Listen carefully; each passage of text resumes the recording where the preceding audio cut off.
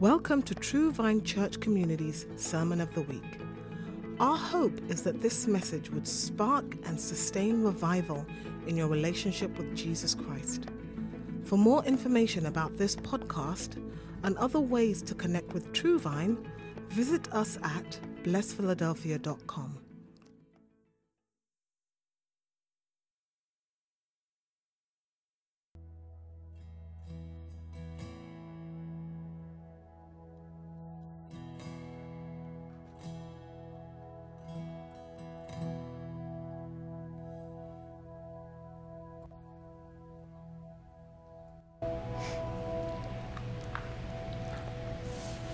Lord, we thank you for holy moments. We thank you for moments where you grace us with your presence. We thank you for moments, oh Lord, where you interrupt us in our tracks, Lord, in mid-stride. And you call us to turn aside to you like you did Moses on that day when you revealed yourself on the burning bush. And it wasn't until he turned aside, Lord, that you began to speak out his name and call him unto yourself and bring revelation to him and bring purpose to his life. Bring direction to his life. The destiny that you had given to him and the role that he would play in the life of Israel and in the role that he would play in their freedom and in their deliverance. That is the simplicity, Lord, that we long for. Just to be stopped in our tracks, God, and turn aside to you, and to listen to what your heart has for us, God, and to be captivated by you, Lord, and to dialogue with you, to ask you questions, and to hear your answers of reassurance, Lord, to us, that we have what it takes because you are with us, God. And so I bless you, Lord. I thank you for these days, God, that we have been able to turn aside to you. For the times that we've gathered as discipleship groups, Lord, for the times that we've gathered in prayer meetings to turn aside to you, Lord, to look to you. And we bless you, Lord. I feel your presence. I know that you are with us, God. And I'm asking, Lord, that my brothers and sisters at home would feel that this morning also.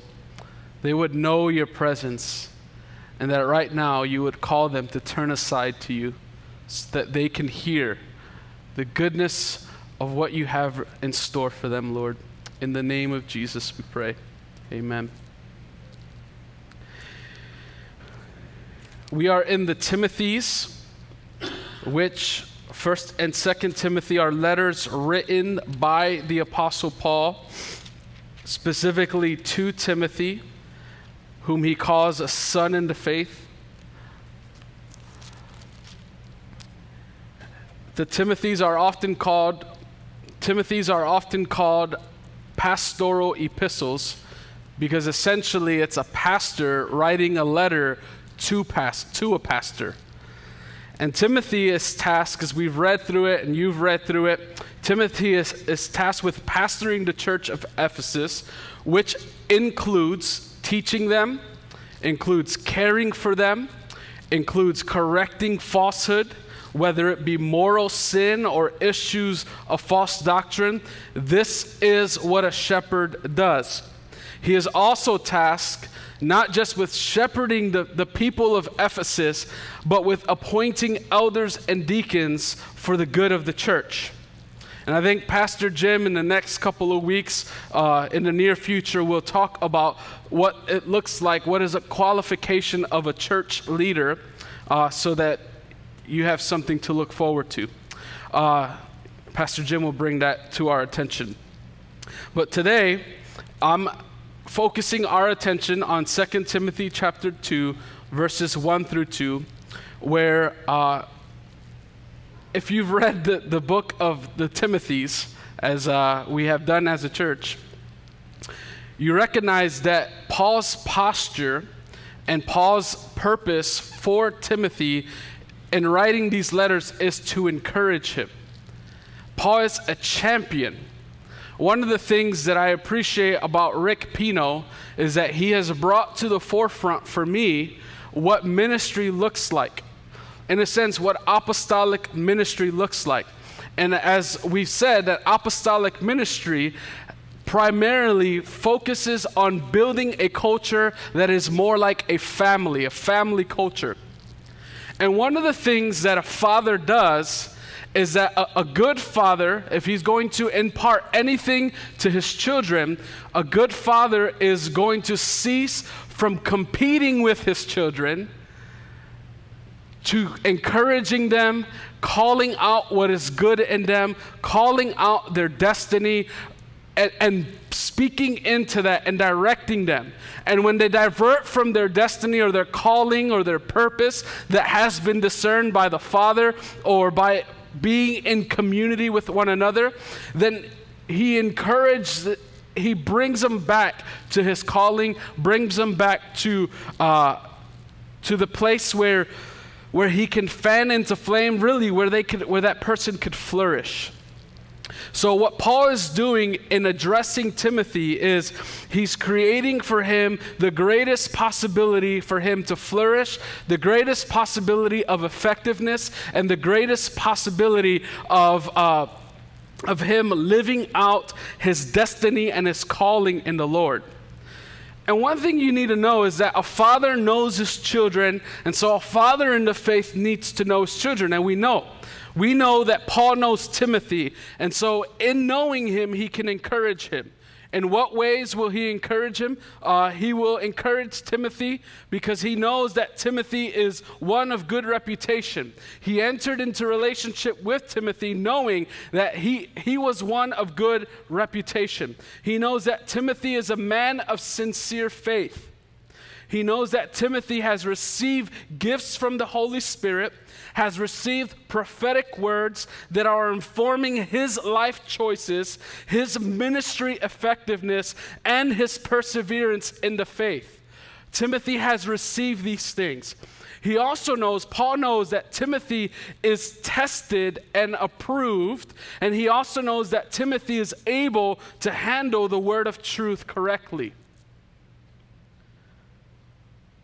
We all need fathers in the faith to come alongside of us who will not compete with us, but empower us and lead us and constantly call us to our destiny and where we belong. Paul is also writing to Timothy because he's afraid of a trend. Maybe fear is too heavy of a word for that, but there is concern for Timothy. Because others who have been around Timothy and who have been under the ministry of Paul have been ashamed of Paul and Paul's chains to the point where they've distanced themselves from Paul and the message that Paul brings. And so Paul writes to Timothy to encourage him in such a way that he would not distance himself from Paul, not distance himself from the testimony of the Lord, but to walk in that. And so our passage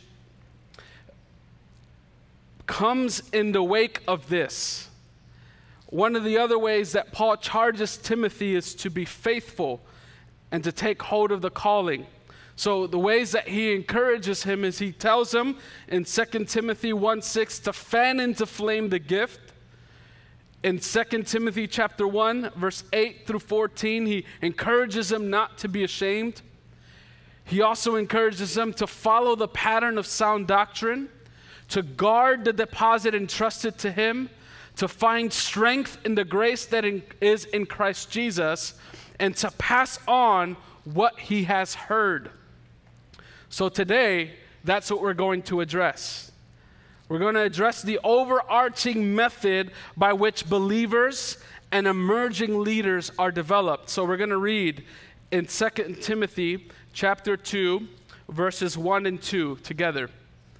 Could possibly be on the screen, so we'll read that together.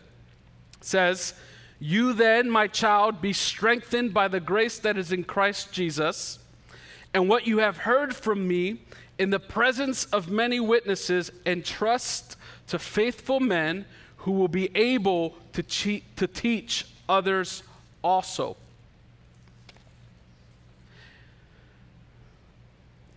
This passage essentially focuses on emerging leaders.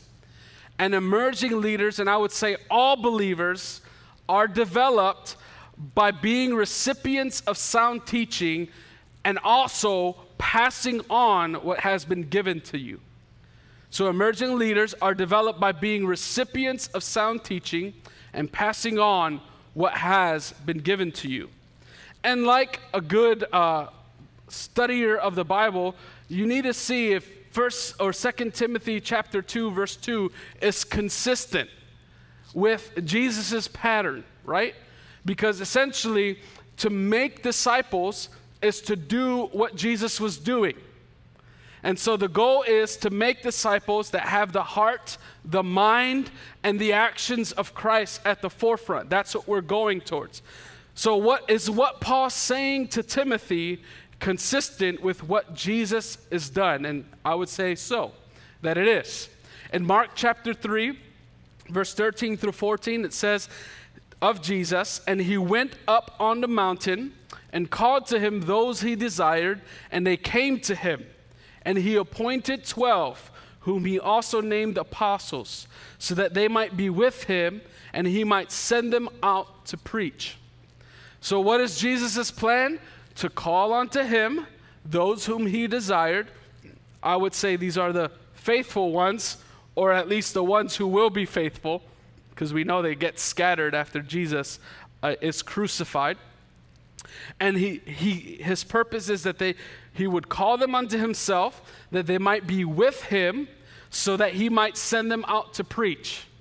So essentially, they're going to receive from Jesus, and then later on will be the ones to go and impart into others. So it's receiving and imparting. It's being a recipient of sound teaching and passing it on to those that the Lord has entrusted to you. And Jesus' plan has not changed. So after he rises from the dead and before he ascends to heaven, what does he tell his disciples? In Matthew chapter 28, 18 through 20, he says, all authority in heaven and on earth has been given to me. Go therefore and make disciples of all nations, baptizing them in the name of the Father and of the Son and of the Holy Spirit, and teaching them to observe all that I have commanded you. And behold, I am with you always to the end of the age. To the disciples, he gave the charge to go and preach, go and make disciples. And what are they to do? Impart the sound teaching that Jesus has given to them into others. Because emerging leaders, or all believers, are developed by being recipients of sound teaching and passing on what has been given to them. So what I want to do for the rest of our time is answer two questions. How is one developed? And second, how do we develop others? How is one developed, and how do we develop others? So let's talk about ourselves.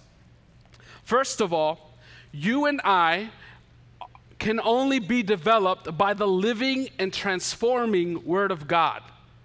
You come into a relationship with the Lord by the Word of God. Faith comes by hearing, and hearing of the Word of God. You are sustained by the Word of God. You grow according to the Word of God. And part of this is an understanding of the gospel and the whole counsel of God. So when we talk about living by and being transformed by the Word of God, what we're talking about is understanding the gospel and understanding what Paul calls the whole counsel of God.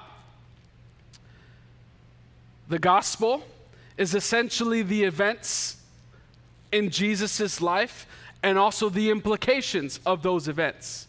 So his life, his death, his resurrection, and the exaltation of Jesus, the gospel, Paul says in 1 Corinthians 15 that I've given to you what is of first importance, that Christ died for our sins according to the scriptures, that he was buried, and that he rose again, and it goes on to say, and he appeared to many. Essentially, that's the gospel, that Jesus lived, that he died, that he rose again, and that he was exalted to the right hand of the Father. The other things that are true of those, so those are the events, but what are the implications of the gospel? The implications is, and then Jesus doing all of these things, is that he would redeem you, he would buy you from a life of slavery to sin and set you free to a life of righteousness in him.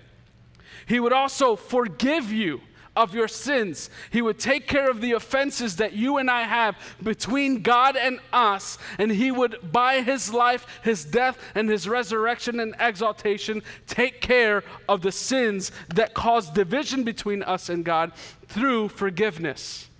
He would also justify us, that in God's court we wouldn't be considered as guilty, but rather righteous and good. Only Jesus could do that for us. The implication also is that we would be reconciled. So not just that we are no longer offensive to God, but that we can have relationship with God. That we can have a father-son or father-daughter relationship with God. Jesus' desire was to bring us to the Father. The other idea, the other implication is that we would be adopted as sons and daughters of God, and that adoption is certain and sure and enduring, and it will never end. Another implication of the gospel is that we would have eternal life, that there would be no death for us even after we cease from living on this earth. There will be no second death. There will be eternal life with God forever. The other implication is faith. That if all of this is true, that if you put your faith in the Lord Jesus Christ, all of this gets applied to you. So understanding the living and transforming, or living by the transforming Word of God, includes the gospel, both the events of the gospel and the implications of the gospel. And I just gave you a footnote. There's so much more that could be said about the gospel, and that's beautiful. The other thing that you should understand is living the whole counsel of God, coming to an understanding of what Paul calls the whole counsel of God. What does that include? It includes understanding the person of God, the Father, Son, and Holy Spirit. It includes understanding the character of God, his goodness, his righteousness, his omnibenevolence, his omniscience, his ever-presence, right? And also his power. Understanding the attributes of God, understanding the will and the purposes of God. The whole counsel of God probably would include understanding the origin of man, the fall of man, the redemption of man, and the future, the destiny of man. The whole counsel of God might include the conduct by which you and I live. So if we're going to be developed by sound teaching, we need the living Word of God living and moving through us. It is the active and living Word, as Hebrews says, letting it judge the thoughts and intentions of our hearts, and bringing forth such equipping in us that we would be equipped for every good work, as Paul says later on in 2 Timothy, right? All scripture is God-breathed. It's useful for teaching, correcting, rebuking, and training in righteousness, so that the man of God will be equipped for every good work. We need the living and transforming Word of God. The other way that one is developed is by choosing to live life by the Spirit of God. I don't know if I'm going to have enough time to expound upon all of this, but choosing to live by the Spirit of God. When Jesus saves us, he also imparts in us his Spirit. And his Spirit in us is not just a force around us, but Jesus says it is a person within us. Jesus uses pronouns. It says, he will be with you. The Holy Spirit will indwell you. The Holy Spirit will guide you into truth. The Holy Spirit will teach you. The Holy Spirit will convict you. And the Holy Spirit will empower you. Today is the day of Pentecost, according to the Christian calendar. And today is the day where the believers, the apostles who were praying in the upper room, where they received the consolation of feeling like an orphan. Remember what Jesus said to them. I'm not going to leave you as orphans, but when I go, it's better that I go so that I will send the Holy Spirit.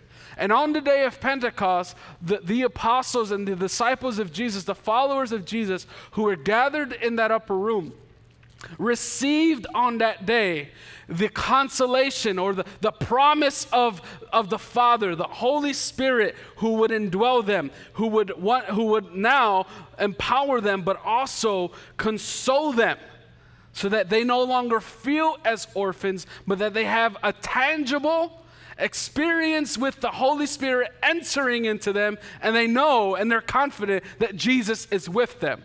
You know that in Romans 8, the Holy Spirit is called the Spirit of Christ.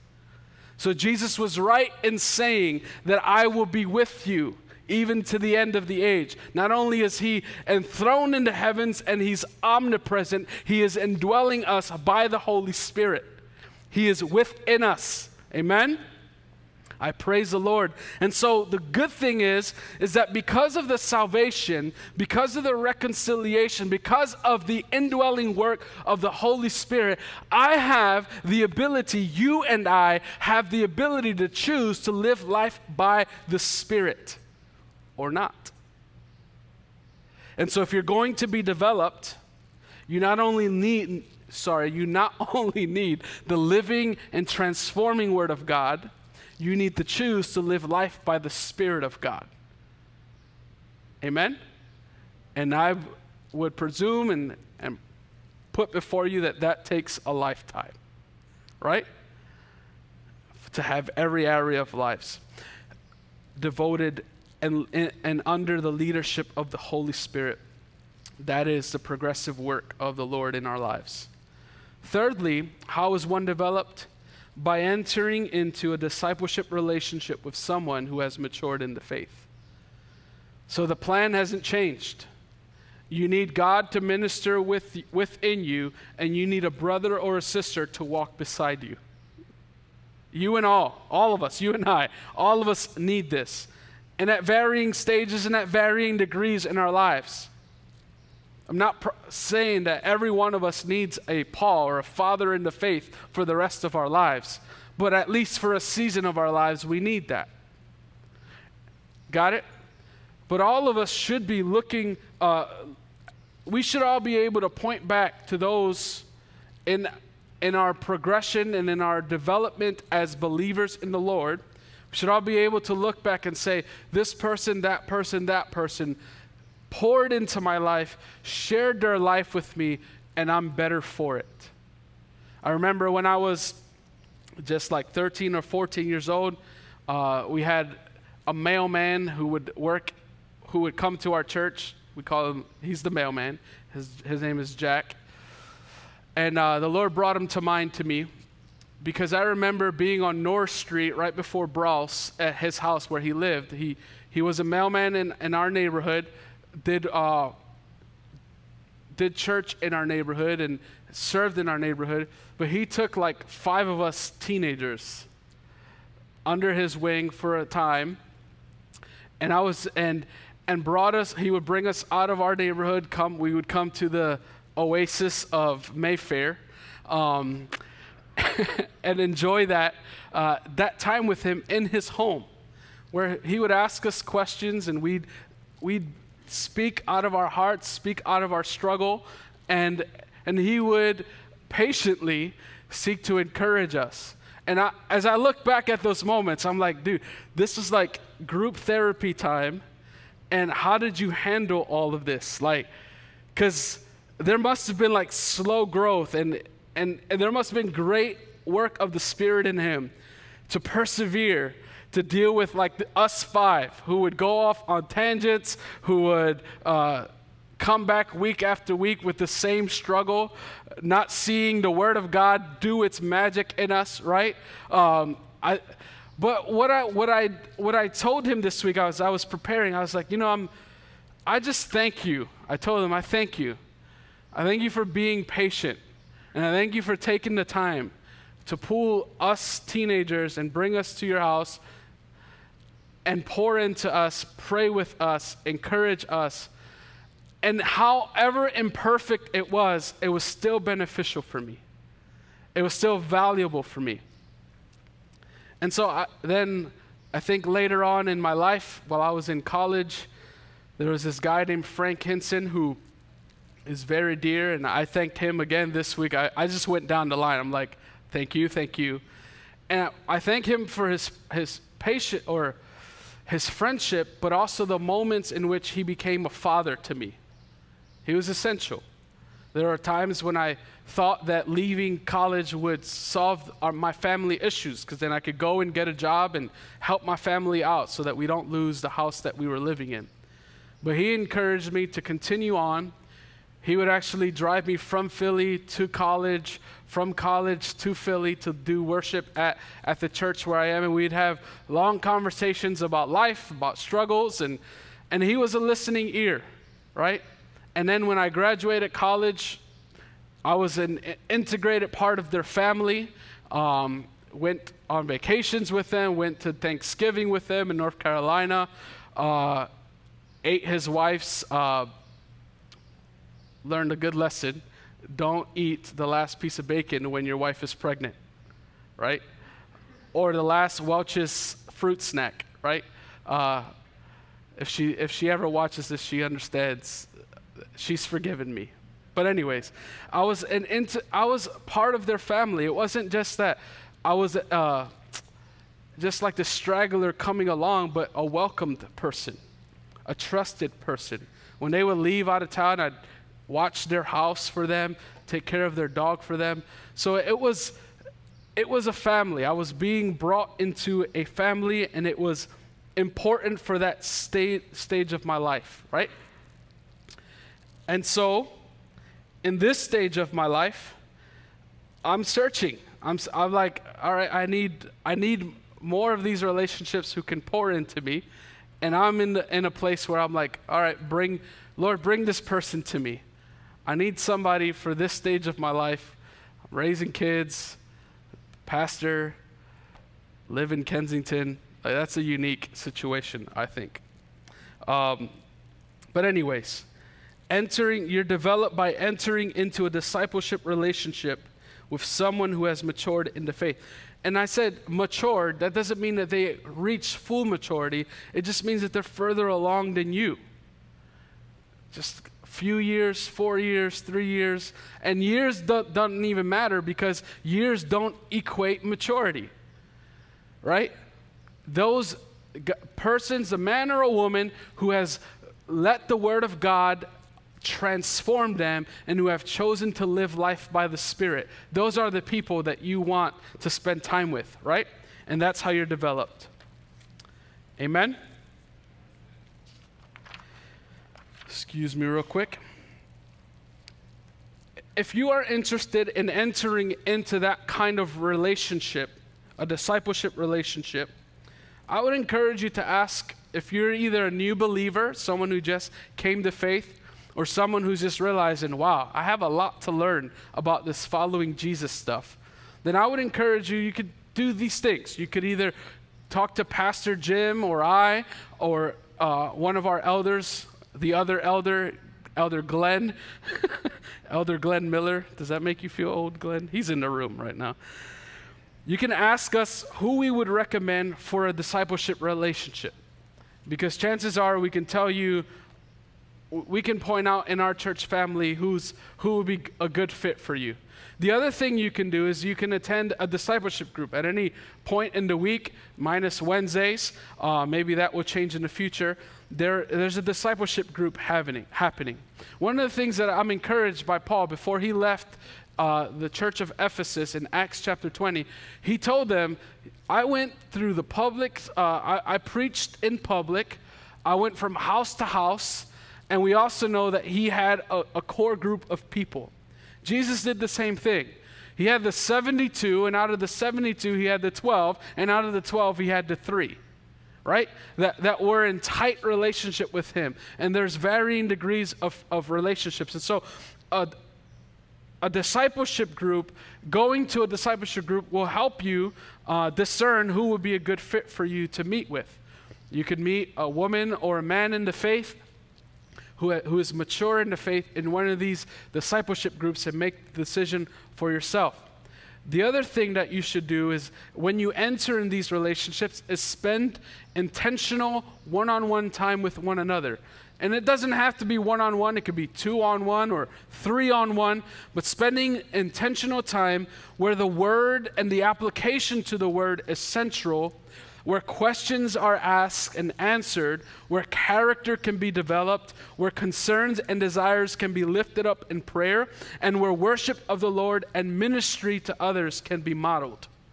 That's why it's important to get into these discipleship relationships.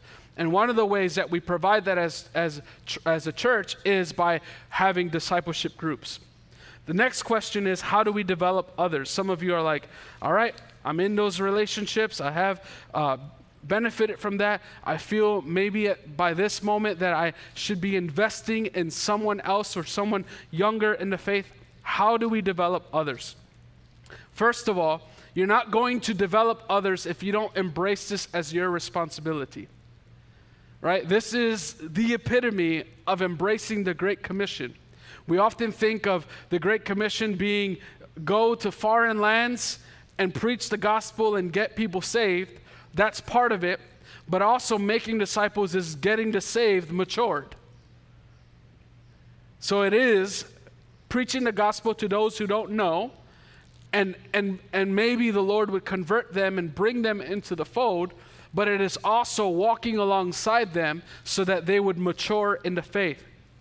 We need to embrace this as our responsibility as a church. That's why our vision is to make disciples that sustain revival. It's not the pastoral vision. It's not just the elders' vision or the board's vision. It's the membership of True Vine. It is our vision to embrace and live out this disciple-making strategies that we have. The second thing you could do is to determine who the faithful ones are. Paul said that you would entrust these things to faithful ones who will be able to teach others. And like I said before, I think I mentioned it subtly, is that those who are the faithful ones would be considered the new believers, or those in prolonged, I would say those new believers and those in prolonged Christian infancy, right?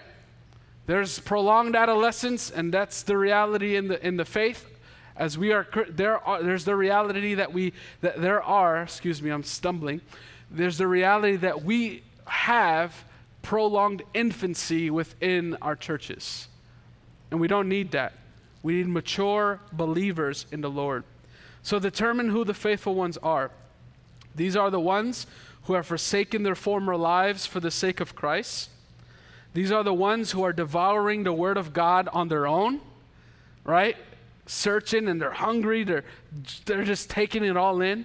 These are the ones who are asking questions and looking for answers, not just asking questions so that they can keep you far, but actually to draw closer to you and seek answers. These are the ones who are convinced. To be faithful is essentially to be convinced, right? Totally convinced. So we ought to determine who the faithful ones are. And this is not like a Hunger Games or like a draft in any way. I pick this one, I pick that one. No, this is just a desire for something. Jesus says, don't cast the pearls to swine, right? And that's not to degrade anybody, but there are people who will waste your time. And those are the ones, I would say, don't be a disciple who wastes others' times. and not do the work of applying the Word of God to your life or choosing to live by the Spirit. Can you be imperfect and have moments where you lapse? Absolutely. But don't let that be the case. I've been in discipleship relationships where the person just wants to hear what they want to hear and not hear what the Word of God has to say about the matter. And they're not interested in making adjustments, but meeting with you just to gripe with you or gripe to you without making any adjustments in their lives. And I'll tell you, as a discipler, that's draining. That's not life-giving to me. That's just like, oh, do I really want to spend this hour of my life with this person, right? So if you're going to be one who is developed, then have the mentality of letting the Word of God richly dwell in you, transform you, change you, and then let the Spirit do His work and align yourself with that. If we want to develop others, then we need to make ourselves available and offer up our time. Sometimes the Lord might bring to your mind, hey, this is a person that I want you to invest time with. And you and I ought to be listening for those promptings by the Spirit and follow through with that. We need to listen and follow through with those promptings of the Holy Spirit. The other thing that you and I need to do or be aware of is that if we're going to develop others, developing others is not you having all the answers, it's you joining in with what God is already doing. So it's less pressure on you. It's not for you to control. It's not for you to micromanage their lives. It's you joining them where they are and letting your life, how God has transformed your life, how His Word has informed your life, how the Spirit leads your life, letting those things come forth within the context of that relationship and living that out together for a time. And this doesn't have to be a forever thing. This is going to be a for a time thing. And we can talk about strategies on how to do that, right? And the best practices. Pastor Jim and I and Glenn would be willing to talk to you about that, or even your discipleship group leader. So how do we develop others? We also engage. You develop others by engaging in these discipleship relationships within the context of a church community. You don't want to be a side John doing your side thing. You want to be doing discipleship within the context of a church community. Why? Because this is where you could worship together. You can model what worship looks like. You can model what giving looks like. You can model what serving looks like as you embrace the life of the church together. You don't go and isolate yourselves and become a thing of your own, but you do it within the context of a relationship. Why? Because then you have things to talk about other than your plan. You can talk about the sermon. You can talk about how the Lord ministered to them on that Sunday morning. You could talk about what promptings the Holy Spirit has given them. You can talk about the giftings and how they could use it within the context of your church. There's a lot of things to talk about when you do discipleship, when you do disciple making in the context of a church community. The other thing I would encourage you, if you're going to develop others, is to don't be afraid of heartbreak. I've been through many times, especially being a mentor to men in addiction, there's a lot of heartbreak with that, where you do life together for a time and all of a sudden they don't come back. You know, they just wander away, and you call them, you text them, you email them, and they cut you out. Those are the moments of heartbreak. I would encourage you, don't let the possibility of, or maybe the certainty of heartbreak dissuade you, because Jesus felt that. Paul felt that. He just wrote about it in chapter 1 of 2 Timothy. Philetus and Hermogenes, those two were ashamed of him and left the faith. There's people who have shipwrecked their faith because, not because of Paul, but because they've wandered away from sound doctrine and truth. So I would encourage you to not be afraid of that. So, it is our responsibility to make disciples that make disciples. Paul's purpose here is to remind us that emerging leaders are developed by being recipients of sound teaching within the context of a relationship and passing on what has been given to you within the context of relationship. So, today is the day of Pentecost.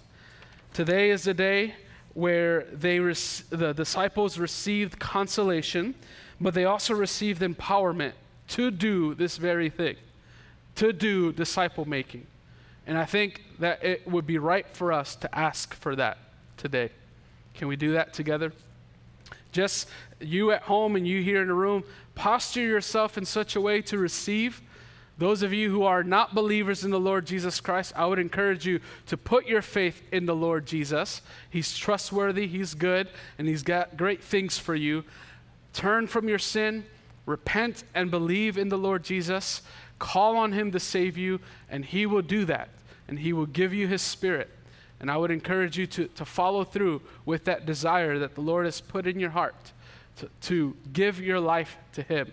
And so call us, email us, write to us, come and visit us. Maybe not come because social distancing, but we would love to have those conversations with you about how to come to faith with the Lord Jesus Christ.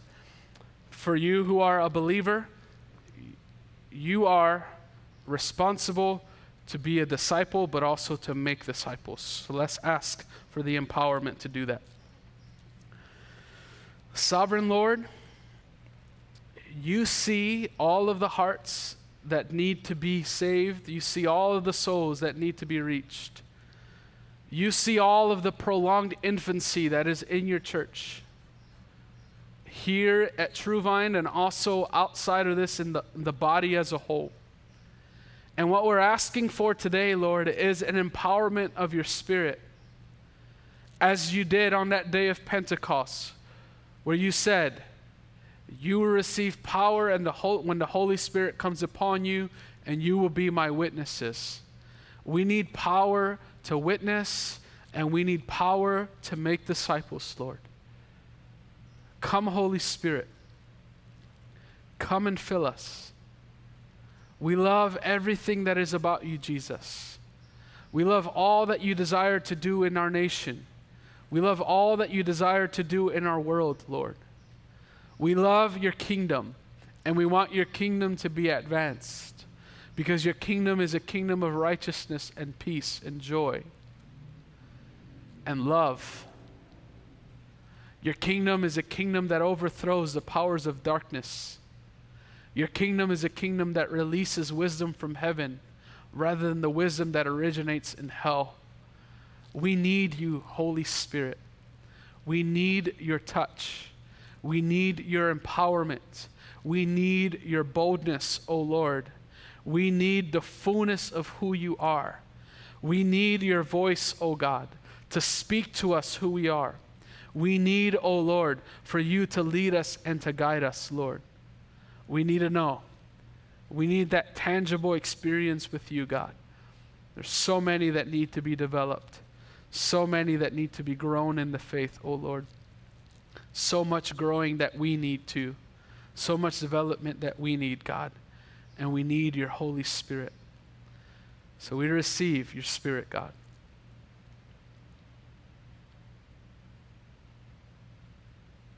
Thank you that you are now speaking to those who are to be disciplers, who they should reach. Thank you, Lord, for the peace that has come upon those who have been marked by you in that way.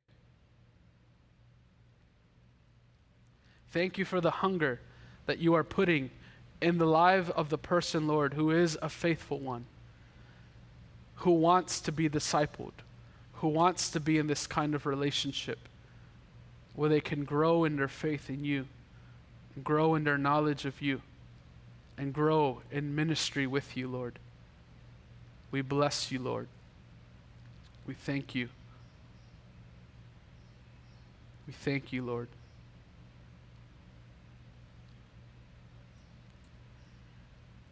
In the name of Jesus, church, be filled. In the name of Jesus, church, receive. in the name of Jesus, receive boldness, receive power for witnessing. In the name of Jesus. Amen. Thank you for joining us today. We bless you, and we are grateful for what our future holds together. Thank you, and don't forget to reach out or plug into the discipleship groups this week. Talk this out. Ask your questions, and ask for more of the Holy Spirit. God bless you. Goodbye.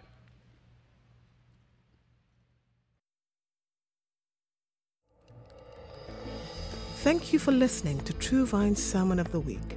This podcast and an archive of previous episodes can be found at blessphiladelphia.com.